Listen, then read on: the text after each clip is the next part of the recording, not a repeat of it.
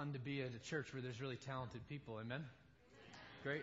Man, thank you, Aaron and Rob, for sharing that song with us. Grateful.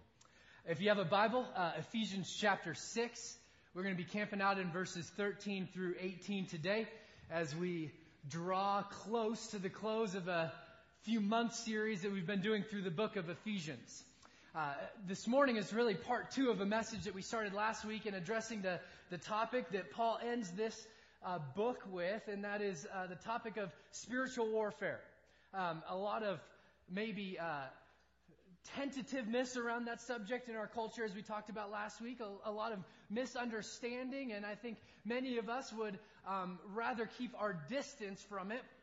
And I said last week, hey, we always get a chance to practice what I preach, so I need to start preaching on prosperity a little bit more. I don't know about you, but I had the chance to practice last week what we talked about. And I enter into today with a certain sense of weight. I think that this could be, for us as a church, a passage of Scripture that we look back on and say, man, if we could really get this, then things would be a little bit different for us. I had the opportunity, I'll call it that, the day before Thanksgiving to go with our high school and junior high students up to go paintballing. And I had a big target on my back. I'm not sure why they gave me the shirt that had a big target on my back, but I did. And I got there a little bit late, and the first thing that I did when I got there, the first thing that they had me do was go through this safety training course. And I wasn't the only one there. There was a high school kid, not from our group, who was there also. And he was there for a different reason than me. I'd gotten there a little bit late because of some prior obligations, but he was there because he didn't listen too well the first time around in the course. And they made that real clear to him throughout this second training time that they had. And so they taught us how to put our little sheath on the gun barrel after you get out of the arena where the paintball game's being played. And they taught us that under no circumstances do you ever remove your mask if you are in the field of play. Now, this guy had removed his mask.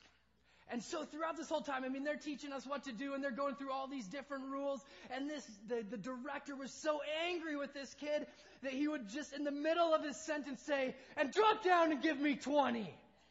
And this little high school kid's like, "Oh, okay, and he is terrified." And I'm thinking to myself, I don't want to have to do any push-ups, What do I need to do to not get in his position?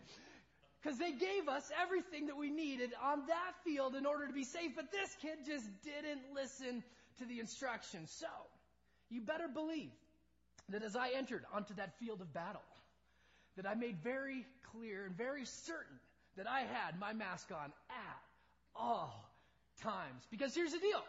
You can have all the right gear, and you can have all the right equipment, and you can have all the right training. But if you don't use it, and if you don't have it on, it's no good to you. It's no good to you. Now, here's what Paul said last week in our time of study. That we are in a very real and very present spiritual battle. That you have an enemy for your soul who's crafty, who's cunning, who wants to destroy you. That is a present reality for all of us sitting in this room right now, and it will be until the day we go home and meet Jesus. Our maturity doesn't take us out of the battle. Maturity simply teaches us how to engage the battle and how to fight the battle and how to win the battle. But the reality of the battle is something that will be present with us every single day of our lives. But we ended last week by saying, and by Paul saying, but we've already been made victorious. We've already won. So we don't fight for victory. We actually fight from victory. That we are, as followers of Jesus, we stand in the victory that Jesus has already purchased for us. And if you were here last week, you remember that Paul said in this section of Scripture, let me read this as we jump into our study this morning. He says in verse 10 through 13, "Finally, be strong in the Lord and in the strength of His might. Put on the whole armor of God." Now, this is a command in the Greek. It's an imperative. So he says, listen, put it on. It's possible, friends, for us to have the armor at our disposal and not have it on. And not have it on. So he says, put it on. That you might be able to stand. No, he doesn't say. That you may be able to stand. He's convinced you will be able to stand against the schemes of the devil. For we do not wrestle against flesh and blood, but against rulers and against authorities and against cosmic powers over this present darkness, against spiritual forces of evil in the heavenly places. And he ends this section by saying, therefore, because you have an enemy, because you have an enemy that wants to destroy you, and because there's very real and present armor available to you, take up the whole armor of God, that you may be able to withstand evil in the evil day, and having done all, to stand firm. I love the confidence that Paul writes this passage with. And if you understand the context of Ephesus and where Paul's writing, this is a hyper-spiritual culture. I mean, magic and the occult are rampant. You have the temple of Artemis, who's one of the main Greek gods of the time. And if you read through Acts chapter 19, you see a lot of the spiritual activity that's going on in Ephesus. But Paul gives great confidence to the Ephesian church. He says, if you're willing to, be strong in the Lord, and if you're willing to take up the armor that He's graciously given you, you will stand. So, implication. If we're getting defeated, if we're being defeated, if we're being pummeled by the enemy, the reason is not that God has withheld any resource from us whatsoever. The reason is that we just haven't taken up what He's given to us. I love the way that Martin Lloyd-Jones, the great preacher, talked about this passage of Scripture we're jumping into this morning. And he says this, there's nothing that is more urgently important for all who claim the name of Christian than to grasp and to understand the teaching of this particular section of Scripture. Because God has given you everything you need, friend, to be victorious. And this section that we're jumping into this morning answers the question that many of us walked away from our time together last week thinking. And that was, hey, Paulson, that's great. We have an enemy. We have victory. There's a war. But what do I do? I mean, those are all great truths, but how do I engage this quote-unquote spiritual battle in a way that allows me to walk in the victory that God has so graciously given? Well, that's a great question. I'm glad you asked that question, and I'm glad you're here this morning for us to wrestle with the answer to that question. So we jump in to Ephesians chapter 6, and we'll start in verse 14, as Paul is going to unpack for the Ephesian church and for you and for me how we put on the armor of God. Now, just by way of context, Paul is in a Roman jail, most likely on house arrest. So the way that they did house arrest back in that day was they literally chained Paul to a Roman guard. Can you imagine being that Roman guard? That Roman guard got a lot of the gospel. I mean, that Roman guard was probably like, who's being punished here? Like, come on. All right, I will convert just to get you to be quiet. Thank you very much, Apostle Paul.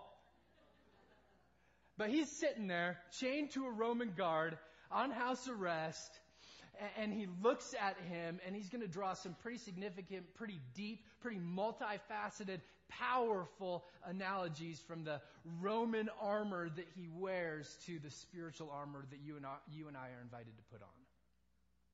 And this is the way he starts. He says, stand, therefore. Remember, just by way of reminder, that we aren't called to take any ground. Jesus already took the ground. Jesus already purchased the victory. So you and I are called not necessarily to fight to advance and take more ground. We're just called to stand confidently and to stand intentionally in the truth of the victory that Jesus has already graciously provided you. So he says this, stand therefore, having fastened on the belt of truth. So Paul's going to start going through this analogy of a Roman soldier's armor, and he's going to draw analogies to the armor that you and I are invited to put on as followers of Jesus. And the first one he says is the belt of truth. Now this belt was not completely similar to the one that I'm wearing now. I won't show it to you, but I'm wearing a belt. See, belts served a few purposes for the Roman soldiers. One is they really tied everything together. They held everything together, and that was its main purpose. But its second purpose was it was a leather sort of almost skirt. I would never say that to a soldier. I would never call it a skirt to his face, but it functioned a little bit like a skirt and protected the bottom half of their body. And so Paul says, hey, truth functions in the same way. For us as followers of Jesus, truth functions in the same way. And we'll state it like this morning, is that we step into the victory Jesus has provided when we stand firm against deception and temptation by being firmly planted in His truth. I don't know if you've caught this, but truth is under fire a little bit. Especially absolute truth that people do not like. You make the proposal of absolute truth, and they will absolutely reject it. Right? There's no such thing as absolute truth, which is an absolute statement in and of itself, but we don't have time to go there this morning at all.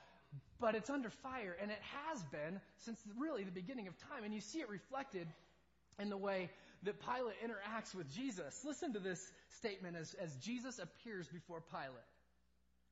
Pilate said to Jesus, "So you are a king?" Jesus answered, "You say that I'm a king. For this purpose I was born, and for this purpose I've come into the world, to bear witness to the" what? Truth. Everyone who is of the truth listens to my voice. And Pilate responds, what is truth? What is truth? People have been asking the question since the beginning of time, and I want to define it for us this morning, give us a functional definition, and then talk about the way that the devil may want to undermine that, because all of this armor that he's going to talk about this morning goes hand in hand with the schemes that the devil's going to bring against us in order to try to defeat us or get us out of the realm of victory that Jesus has already provided for us. And so we want to talk about what is truth, and then what's the lie that the devil often tries to introduce to get us off base. Truth is simply reality. Reality as God sees it, reality as God knows it, reality as God designed it. Truth is simply reality. Truth is what you run into, I've heard it said, when you find out that you're wrong. Truth is reality. And our concern with truth, our desire to be people of the truth, that it's part of the spiritual armor that you and I are called to wear, is an inevitable expression of our concern with who God is. It's directly tied to who God is. If God exists, and most of us are here because we're pretty convinced that He does. If God exists, then He's the measure of all things. He's the creator of all things. He's the sustainer of all things, the giver of all things. And so what He thinks about those things should be what we think about those things. Truth is simply aligning ourselves with reality. With reality about what God thinks about our sexuality, with reality about what God thinks about our families, with reality about what God thinks about our relationships, with reality about what God thinks about our jobs, with reality about what God thinks about our homes. That truth is an alignment with reality. And what Paul says here is that just like a belt functions to hold up your pants, so truth functions to hold everything together and create a singularity of focus in us, a singularity of desire and an integrity, if you will, of soul. See, the opposite of truth is lies, but lies that sort of get in the cracks and start to divide. That's essentially what Paul refers to here. The opposite of truth is In us, duplicity, hypocrisy. It's having a divided mind. And so I think what Paul would have us wrestle with this morning is, what is our bearing? What is our gauge? What's our measure of what's true? Of what's real? Do we simply hop in line with the rest of culture? Is that the way we find out what's true? Do we simply go off what we think? I found out that's really dangerous for me. Right? Or do we align ourselves with His Word? Or do we align ourselves with His Word? See, because here's one of the schemes of the enemy. He would love to undermine your conviction that God is truth. Do you know that for us as followers of Jesus, truth isn't a propositional claim that we either agree with or disagree with. Truth at its core, at its meatiest point, is not a proposition, it's a person. And Jesus says, I'm the way, the truth, and the life. And so Paul says, hey, take a step back. Are we people of truth? Jesus thought it was pretty important. In fact, he said to his disciples, he said to the Jews who believed him, and he's looking at a crowd of people, if you abide in my word, you are truly my disciples. And then, after you know, and after you abide, and after you live it out, you will know the truth, and the truth will set you free.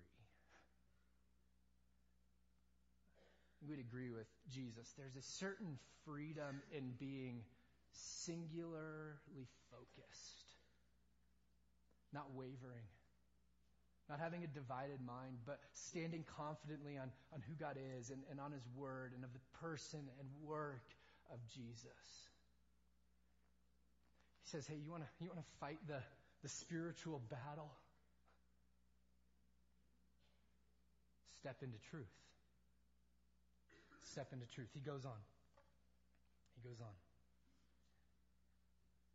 Stand therefore, having fastened on the belt of truth and having put on the breastplate of righteousness. Now, this was a coat of mail that was like made of iron that went all the way from their neck down to their thighs. So this Roman guard, presumably that Paul's looking at, is dressed in this. And Paul looks at his iron sort of undercoat and he says, that's what righteousness is like. For the follower of Jesus, that's what righteousness is like. Did you know that the enemy would love to, maybe more than anything else, love to undermine your conviction of your righteousness? And so Paul says this is the spiritual battle, that if we're going to win, and he said you will if you take up the armor, that when we take up our God-given righteousness, we start to be able to stand against the schemes of the enemy. And so I'll say it like this morning, that we step into victory when we silence the accusations by remembering our God-given righteousness. As I've prayed through this message, I don't know that there's anything in this that I want you to get more. That you have an accuser of your soul. In fact, here's the way that the Bible describes your enemy, and one of the tactics, one of the schemes that he takes is this. Listen, it said, and I heard a loud voice, this is Revelation 12, verse 10, in heaven saying, now the salvation and power of the kingdom of our God and the authority of His Christ have come. For the, what? Accuser of our brothers has been thrown down, who accuses them day and night before our God. Do you know that you have an accuser of your soul? And before God, he goes to the throne of God and says, hey, are you sure you can forgive Paulson? Like, have you seen him lately? I mean, the dude's struggling. He's a mess. Are you sure that you can forgive him? He says before the throne of God. So, hey, here's the deal. If he says it before the throne of God, is it not only probable, but also likely that he would say it to you also? That he would knock on the door of your heart and say, are you sure he can love you?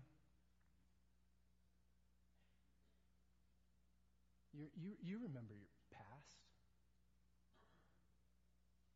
So this is the way that he schemes as he brings forth these accusations. And so you drive past a certain part in town and you remember something that you did way, way, way back in the day. And he comes and he says to you, you're still guilty. You're still guilty.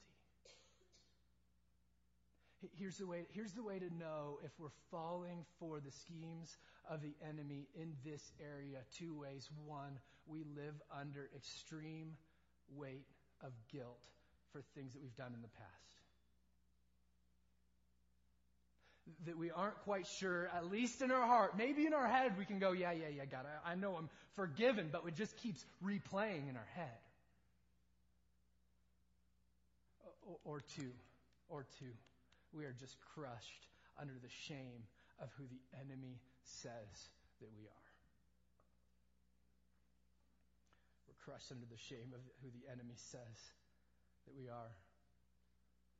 We're pretty sure, if we're falling for these schemes, we're pretty sure that God is angry with us. That he's mad at us. And then he stands sort of at arm's distance going, hey, when you get it together, when you clean up your act, I'm here, I'm waiting, arms wide open, but you just got to clean up your act and get to me. Oh, the enemy loves it when you think that God is over there. And you just need to clean up a little bit in order to get to him. It's the Jesus plus gospel. Jesus plus whatever you want to fill in the blank. God will love me when? God will accept me when? God will be for me when? God will redeem me when?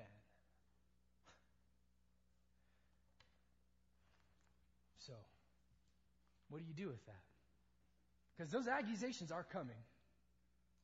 What do we do with that? You understand the gospel. Here's the gospel. You didn't earn it anyway. God didn't choose you because he had it so together. It's called salvation because we were in need. Not because we were skipping along doing great. It's called salvation because we were in desperate need and could not save ourselves. So when the enemy comes and reminds you of your past, you remind him of your Savior. Absolutely, I have a past. And I was doomed for destruction before Jesus stepped in. But accuser, let me remind you that Jesus stepped in. And not only did he step in past tense, but accuser, before the throne of God, accusing me, I also have an advocate before the throne who right now defends me. Not based on my merit, not based on what I've done, but simply based on the goodness of his grace that he gave me through Jesus Christ crucified on the cross. That's it. So Paul writes, who is to condemn? Christ Jesus is the one who died, and more than that, who was raised, who's at the right hand of God, who indeed is currently, now, interceding for us. You didn't earn it.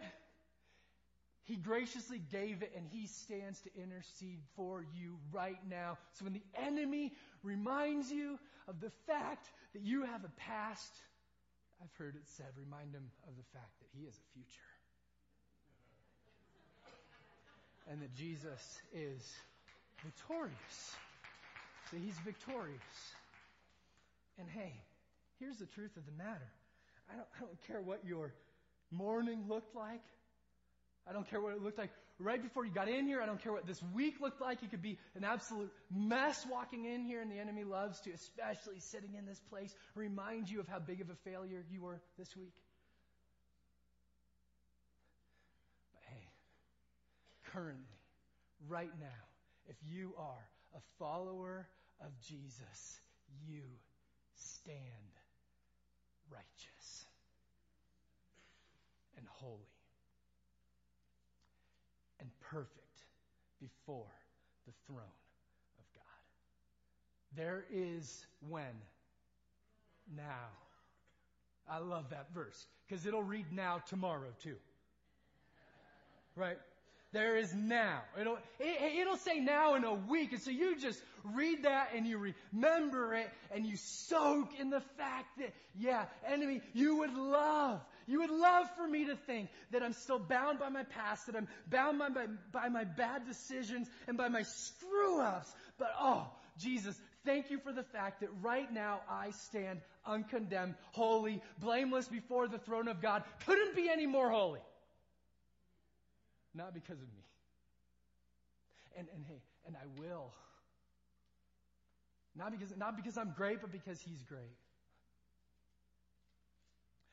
We are in an attempt to just sort of streamline some of our finances at the church. We're embracing a good principle of closing the books at the end of the month.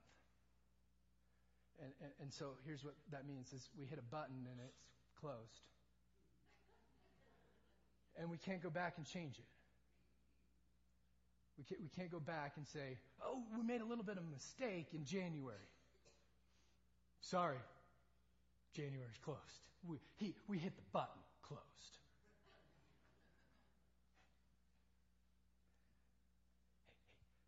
Hey, Jesus hit the button. Not condemned. Zero guilt. Zero shame. All of it was poured out on Him, on the cross, and He says, book closed on Paulson. He stands before me holy. So it doesn't matter what happens tomorrow.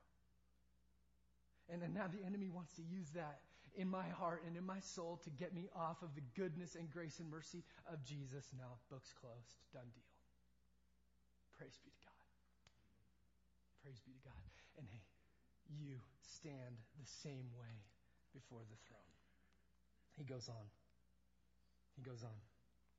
So not only do we have on the belt, not only do we have on the breastplate of righteousness, but he continues, and as shoes for your feet, having put on the readiness given by the gospel of peace. Now, these Romans, they wore sandals. It says shoes in the ESV. That's maybe a little bit better translation. But they were sandals, leather sandals. I mean, sandals with cleats in them. Okay? So these were not your day on the beach type of sandals. These were let's do war sandals. All right? And so Paul says, hey, that's the way that the gospel is. It's the way the gospel works. It's the way the gospel functions. Did you know that a pushing forward impetus in our lives, individually and corporately, where we sense the weight and the invitation that God has given us to be gospel carriers, gospel messengers, actually helps us fight the spiritual battle? One of the greatest things, one of the greatest schemes of the enemy is to get you to be complacent. And so we'll say it like this morning, is that we step into victory when we reject passivity and step into our calling as gospel messengers. Gospel messengers. See, and I always want to push us back to the fact that God is not asking for something from you. He's not going, how do I get this message out? I guess I could create a church. No, he is always looking to invite you into something, not take something from you. He wants something for you. And so when he says, I want your feet to be ready to go as messengers of the gospel, it's not for his sake alone. It's for our sake as followers of Jesus. And the greatest thing that the enemy could do, one of the greatest things the enemy could do, is cause us to be complacent or off target. One of the two. One of the two. To just be completely content with where we are. So I think he loves it when we say things like, share the gospel always, but when necessary, use words. Or Man, I used to do college ministry, and there'd be these guys that came to the college campuses with these massive signs that if a stiff wind came up, and I prayed that it would, but it never did. If a stiff wind came up, they'd just take them all the way to the beach from where we were, and their signs said, "You're going to hell." Made for some interesting days on campus. I think the enemy wants us to think it has to be either or. That either we just say nothing, or we only say and we don't do. I think one of the enemy's greatest schemes in this area is this dichotomy that you never see in Scripture between living the gospel and sharing the gospel. That these two things are unified. I think he loves it that we say things like, well, we're a discipling church. Translations, we're scared of evangelism. Right? I mean, oh man. Or we're an evangelistic church. Translation, we're shallow. Right? And he says, no, it's not. It's not either or. It's we are people who embrace, because of the goodness and mercy of Jesus, the fact that we are called to move the gospel forward. And hey, you want your life to have great meaning and purpose? Understand this point. Understand this point. The book of Philemon says that as you share the gospel, you have knowledge of every good thing that you have in Jesus. So he says we are carriers of the message. I love the way that Francis Chan puts it. I love it just because it's a little edgy. And he says this: Christians are like manure. Man, just right. And if you're taking notes, I'm like manure. Wait, what? Spread them out and they grow better. Keep them in one big pile and they stink horribly.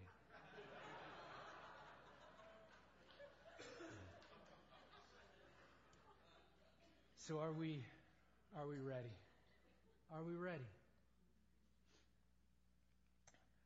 Paul goes on and he says this: in all circumstances, take up the shield of faith with which you can extinguish all the flaming darts of the evil one. Now, I don't want you to think medieval times shield of faith. That's a little tiny shield that is circular that you hold up. Think door. Think small door, 2 feet by 4 feet. That was the size of a Roman soldier's shield, 2 feet by 4 feet, that was covered in leather and dipped in water, so that when the fiery arrows came, they could use their shield and it would hit them and extinguish the fire. And Paul says that's the way that faith works in the life of the believer. That's the way faith works in the life believer. See, we step into victory when we conquer doubt through the protection of a firmly established faith. The book of Hebrews is going to say it's a conviction of things not seen. I've noticed in my own life, especially as I interact with difficult situations. And man, this has been my week. Where my faith is. I mean, I'd love to stand up here before you and pretend like I wear a cape. But man, I don't.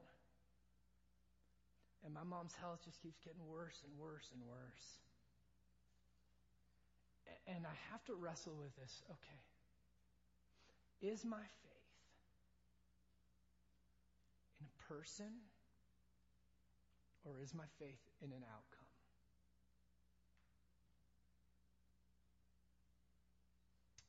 And I've been pushed back further than just trusting Jesus for an outcome that may not come, to trusting Him, period.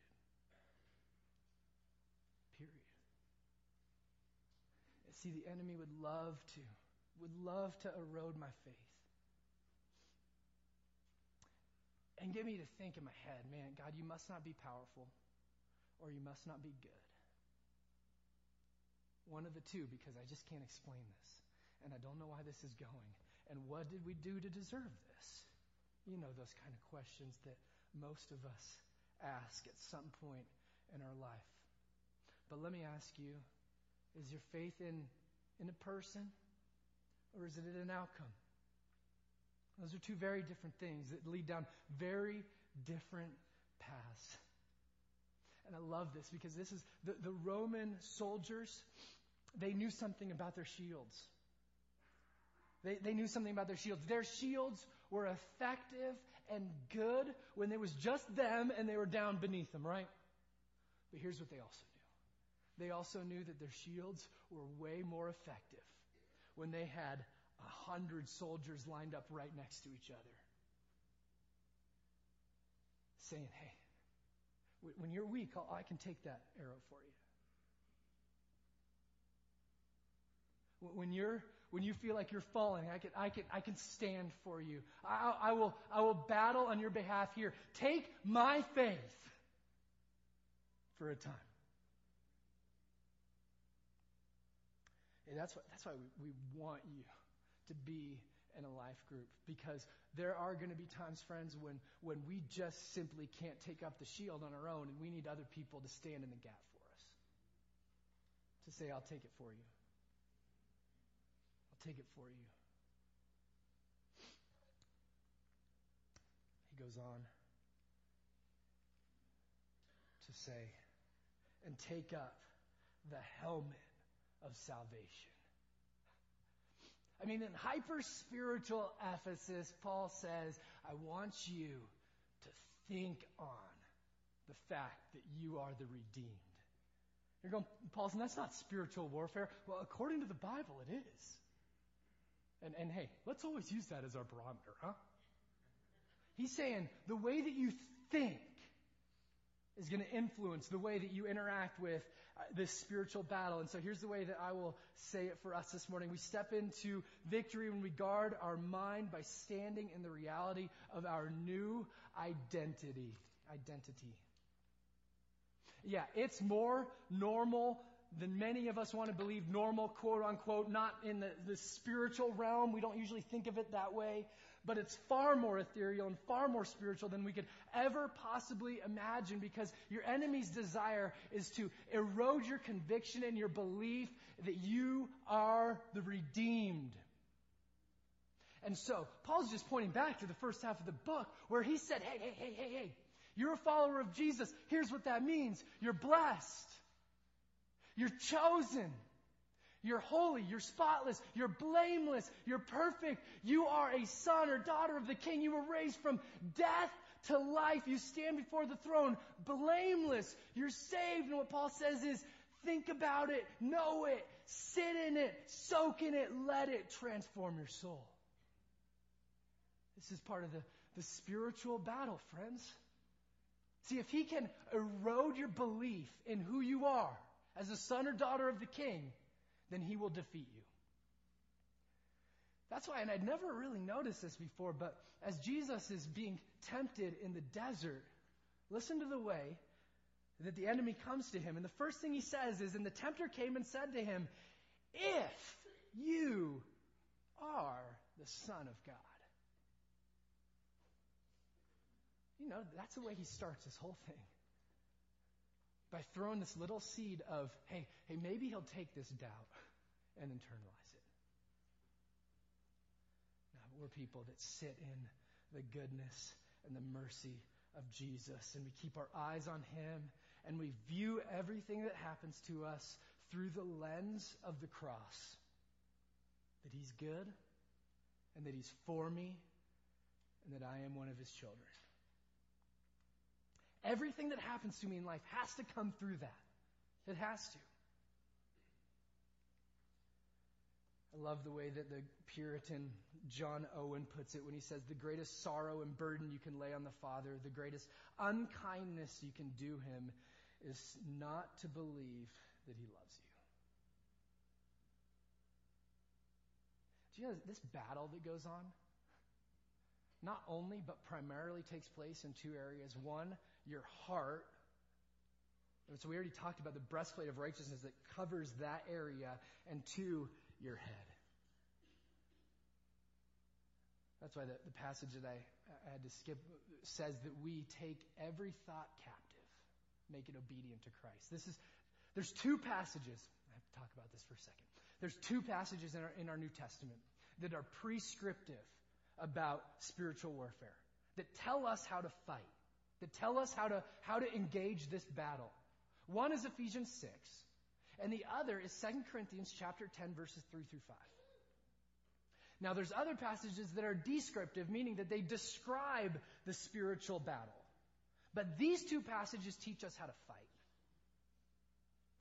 And primarily what you see in both of these passages is, hey, know truth, believe truth, live in truth, step into truth, convince your mind that these things are true, and soak in it and allow it to transform your heart. This is the spiritual battle. And Paul finishes up by saying, and the sword of the Spirit, which is the Word of God. So he defines it. And the sword in this instance is, I've always heard it said, well, there's only one offensive weapon in the spiritual armor. It's a sword. Well, if you understand what kind of sword this is, and Paul's really specific in the Greek, it's a short sword. It's a dagger. It's not a, hey, let's get out on the front lines type of sword. It's a self-defense type of secret dagger, right? And he says, hey, that's the way that the Word of God and the work of the Spirit function in your life. And he intertwines these two, the Word and the Spirit. So we need to be careful not to divide what he's intentionally put together. See, the Bible is inspired by the Spirit, given through the ministry of the Spirit, that the Holy Spirit is the one who teaches us as we come to the Bible. If things are coming alive in your soul this morning, it's because the Holy Spirit is making the Word of God alive to you, that He leads us into truth, and that He reminds us later about what we know and believe to be true from the Word. These two things are not divided ever. They are always brought together. And I think, man, one of the tactics of the enemy is to get you to do two things with this word. One is to doubt it, and two is to neglect it. Either way, he says, if that happens, the armor that you've been given and invited to wear so that you will be victorious, there's a chink in that armor if we doubt it or neglect it. Thinking, how do I summarize all that? How do I pull that together? Here's how I'd like us to end our time this morning.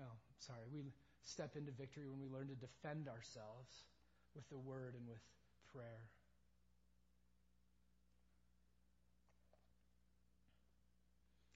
I stepped onto that paintball field knowing that because I was the new pastor in town and that these were high schoolers, that they wanted to take me down. I knew I had an enemy. Luckily, when I hid in the corner, I had a bunch of guys with me that went out and fought. But no, I'm just kidding. I knew I had an enemy. But I also knew I had everything I needed to succeed. And hey, friend, so do you. So do you. The question for us this morning isn't do we have the resources. The question for us this morning is will we put them on? Will we use them? Will we be convinced of truth?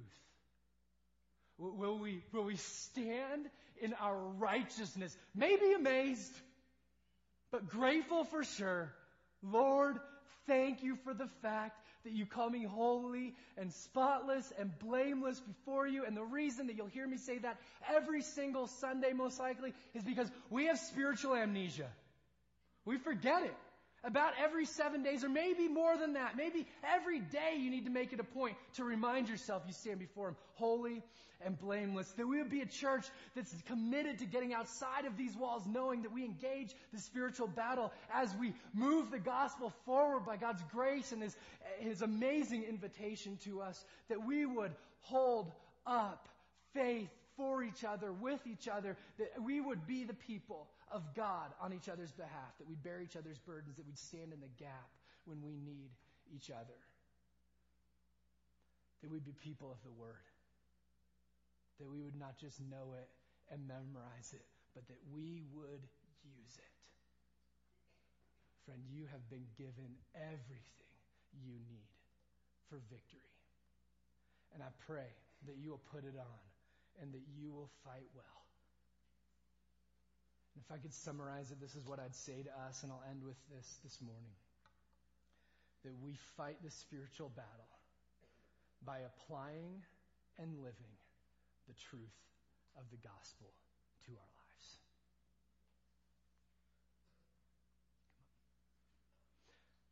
We fight by applying and living the gospel.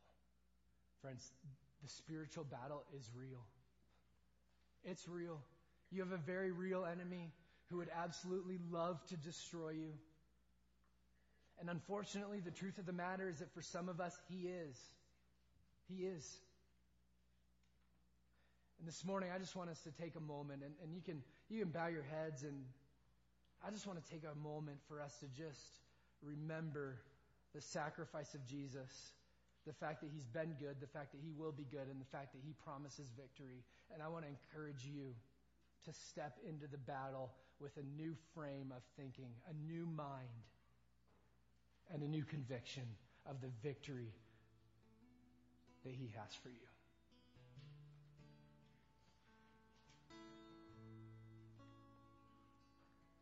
So which one of these sort of stands out to you? Is there a part of this quote-unquote armor that you're not putting on? Holy Spirit, you are here. And Lord, we invite you to search us and to know us.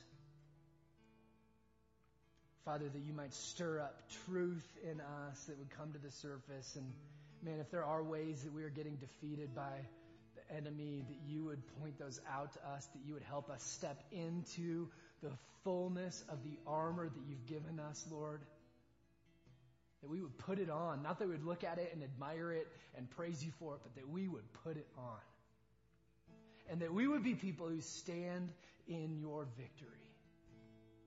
That we would fight well, knowing that we fight not for victory, but that we fight from victory, and that we would be people who boldly step into the fact that you have given us everything we need to live in life, to live in joy, and to live in freedom. So, Father, this morning I pray over us as South that there would be bonds and strongholds that you would break. Holy Spirit, that there would be people who walk in freedom because of the way that they see you, the way that they know you, the way that your Holy Spirit stirs them to be obedient to you, that we would experience freedom this morning. And Lord, that we would walk out of here and under the bold conviction that you have been victorious.